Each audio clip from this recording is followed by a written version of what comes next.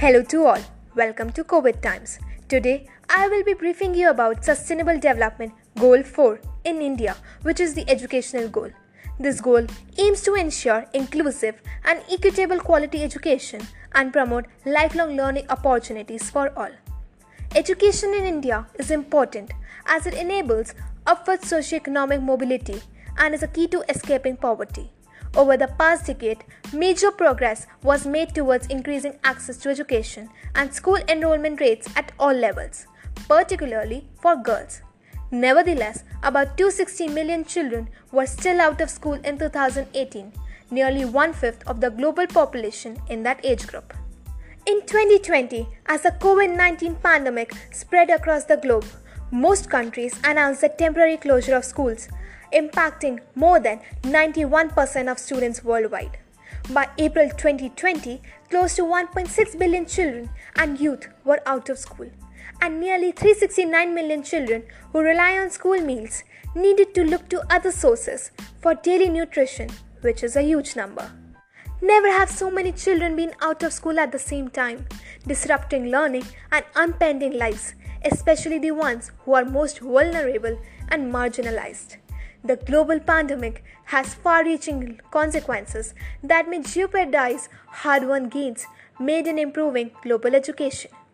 Do you have any idea why quality education is important?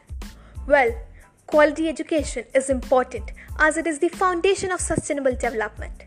As a policy intervention, education is a force multiplier, which enables self-reliance, boosts economic growth by enhancing skills, and improves people's lives by opening opportunities for better livelihoods. The Sustainable Development Targets for 2030 call for ensuring the completion of primary and secondary education by all boys and girls and guaranteeing equal access to opportunities for gaining quality technical and vocational education. Now coming to achieving SDG 4 in India, it is moving from quantity to quality. In India, significant progress had been made in universalizing primary education with improvement in the enrollment and completion rates of girls in both primary and elementary school.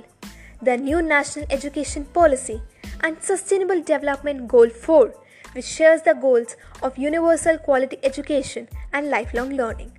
The flagship government scheme, Sarva Shiksha Abhiyan, is aimed at achieving universal quality education for all Indians and is complemented in this effort by targeted schemes on nutritional support, higher education, and teacher training.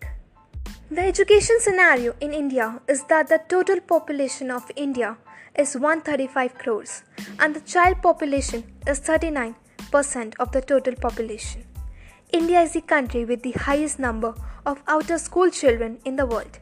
46.6 million children suffer from stunted education for 6 to 14 years of age, for which it is free and compulsory. The share of union government spending on education in total budget has decreased from 4.6% to 3.5% in last 3 years. More than 150,000 government schools have been closed or merged in the last 3 years. Plan of action for SDG 4 is that in the last 3 years, the action agenda is that the Indian government is focusing on improving learning outcomes. The 3 major goals to achieve in the action agenda are: first, orient the system towards outcomes; second, provide tools to teachers and students for effective learning; and finally, improve existing governance mechanisms and pilot new ones. The various heads under which SDG 4 is divided are: first, early childhood care and education; second, school education; third, youth and life skills; fourth, adult education; fifth, equity and inclusion; and finally, the teachers. I will be explaining about youth and life skills in detail. National Youth Policy 2014 defines youth age group as 15 to 29 years. 19% of India's population is in the age group of 15 to 24. For higher education, it stands at 23.5% for girls and at 25.4% for boys. At age 14, only 5.3% are not enrolled, but by age 17, this increases to 20.7% and further to 30.2% by 18 years. Most youth who are enrolled in vocational training opt for short duration courses of less than 3 months, and 34% of the total usually do not graduate with certification that guarantees employment.